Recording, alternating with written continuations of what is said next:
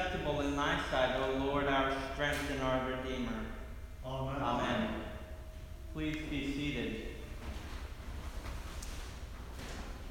Throughout our lessons from the book of Genesis this summer, we've seen again and again sibling rivalry and estrangement.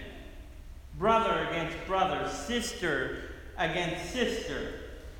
And just last week, we heard the story of how the sons of Jacob turned on their brother Joseph, faked his death, and sold him into slavery.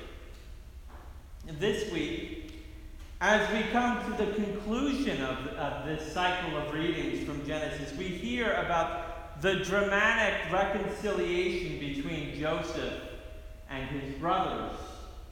By miraculous providence, Joseph has been, he's become a prince in Egypt, a governor, and is perfectly poised to rescue the clan from horrible famine and the promised seed of Abraham from perishing from the earth. And yet, Joseph's revelation of his true identity to his brothers does not come immediately. He withholds the truth from them in order to test them.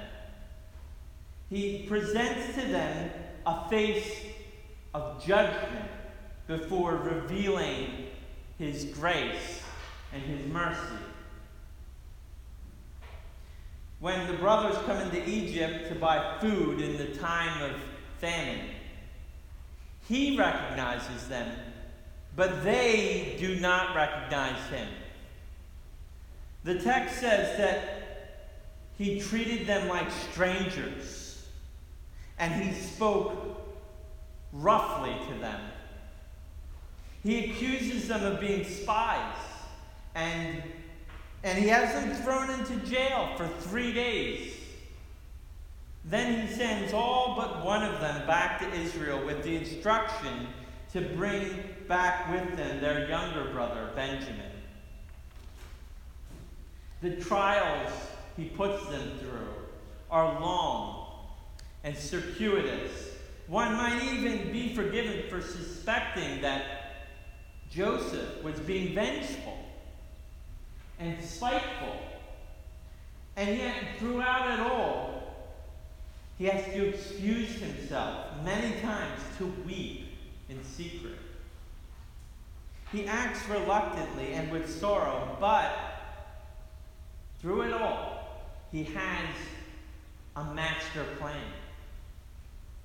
And so what is this plan? Why does he allow them to sweat it out in anxiety and terror? Remember, they think he's just an Egyptian government official.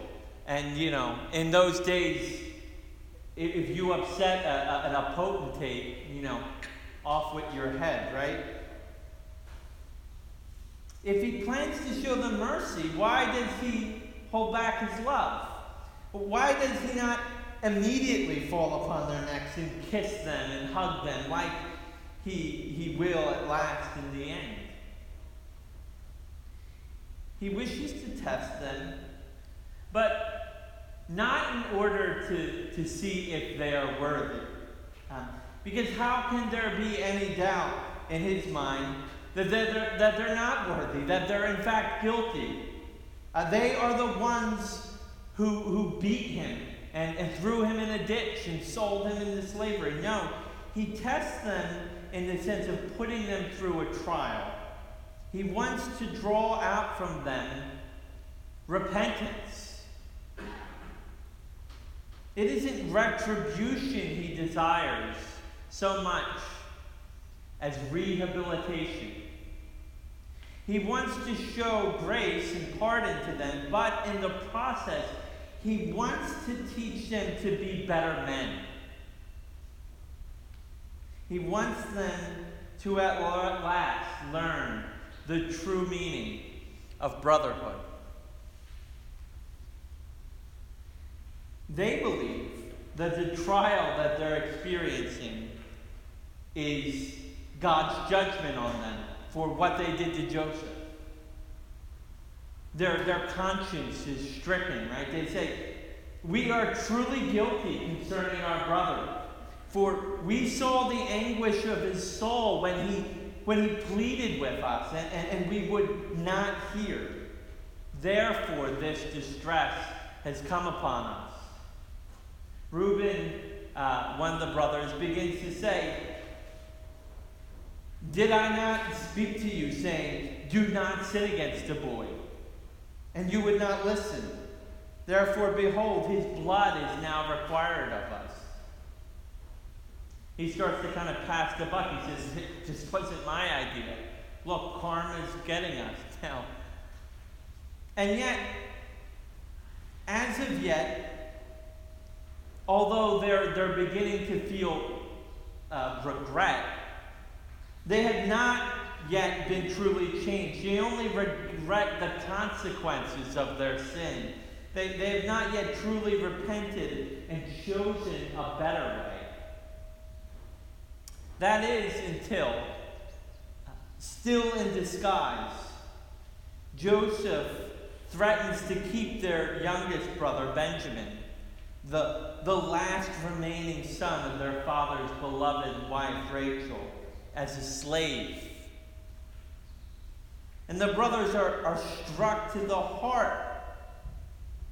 And then one of them, Judah, steps up. And he offers to take his brother Benjamin's place as the slave, out of love for his father and out of genuine remorse that their actions have broken his heart. They say, if Benjamin doesn't come back with us, our father will die of grief. They've sold Joseph, and now they're going to lose Benjamin too, and Jacob will just die of sorrow.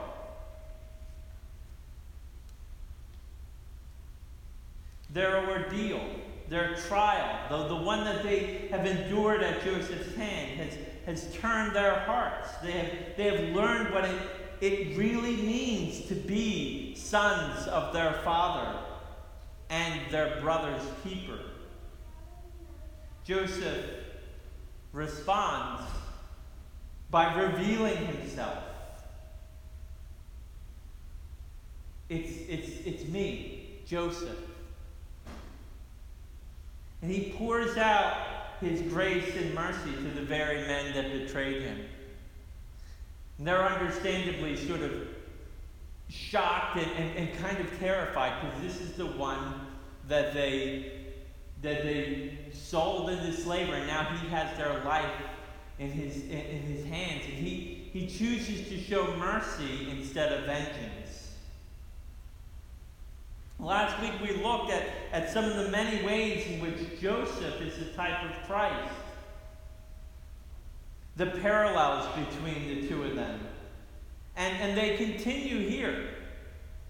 Because the same combination of sternness and grace that we see here in Joseph belongs to Jesus Christ as well. Our Lord Jesus Christ stands ready with forgiveness and grace abounding for guilty sinners, and yet there is no chastisement, no fiery trial, no pain of remorse He wouldn't relent from inflicting upon us in order to bring us to repentance, to sorrow for sin, to teach us righteousness. Why? Because it's not merely pardon that we need. It's not just to be let off the hook, but it's transformation of the heart, heartfelt repentance. What good would it do for Christ, for instance, to pardon a greedy man without also delivering his heart from the chains of avarice? How could he be restored unless he was free indeed? unless his greedy heart was changed to one of generosity. That's what it really means to be restored. That's what it really means to be rehabilitated. Christ will hide his merciful heart behind a mask of judgment, behind the law, in order to draw out from us true conviction and heartfelt repentance. Consider the gospel lesson this morning. The Canaanite woman cries after Jesus. She falls at his feet. She begs him to heal her daughter. Why then does he give her the cold shoulder? Right? Just like Joseph, who spoke roughly to his brothers. I mean, Jesus is pretty rough. Why does he rebuff her with the words, "I was sent only to the lost sheep of the house of Israel"? He wants to test her. He wants to draw out from her the faith, the perseverance in prayer that will indeed set her daughter free, that will indeed make her a true child of God. Perhaps he wanted also to shame and convict his disciples, right, who were there, and they said, "Send her away." The woman does not disappoint him. She answers with faith, with perseverance. She says, "Yes, Lord, yet even the dogs will eat the crumbs that fall from their master's table." She recognizes the grace of God. She pushes on forward, and she displays faith, and her daughter is healed instantly. Can there be any doubt of the impression that this would have had on Jesus' disciples? Did this Canaanite woman, this enemy of Israel, right, did she understand the grace of God more than they? Was their faith so small as to be limited to Israel? Couldn't they see that God's grace was abounding and overflowing? Our teacher, our rabbi, Jesus Christ, would have us learn of him in the school of hard knocks, in affliction, in anxiety of doubt, and the humiliation of failure. And yet, if our hearts are so hard, if we persist in our sin, in the outer darkness, and in the flames of Gehenna, he will stop at nothing to produce faith in us. He will stop at nothing to produce repentance and true righteousness in us. Why? Because he's cruel? Because he's sadistic? Because he's harsh and unforgiving? By no means. Because he is love and mercy. Because he weeps for us and longs to throw his arms about our necks. Moses said, "Just as a parent disciplines a child, the Lord your God disciplines you for your own good." And likewise, the author of Hebrews wrote, "The Lord disciplines the one he loves and chastises every son whom he receives." Therefore, we should not let the suffering and trials we endure harden our hearts. Let us instead regard them as an opportunity to grow nearer into the men and women God calls us to become. We should persist in prayer and not cease from doing good. Listen to Joseph's amazing words to his brothers. He says, "I am your brother Joseph, whom you sold into Egypt. And now do not be distressed or angry with yourselves because you sold me here, for God sent me before you to preserve life." Throughout it all, right? Through throughout everything, God has been working behind the scenes. And even their sin and their rebellion had a place in God's ultimate purposes. And as our epistle says, He's imprisoned all in disobedience. Why? So He might have mercy upon all. What they intended for evil, God intended for good. In all things, in every trial, in every circumstance, He's been drawing them towards His grace and His mercy, so that at last He can throw His arms around their neck and welcome them as brothers.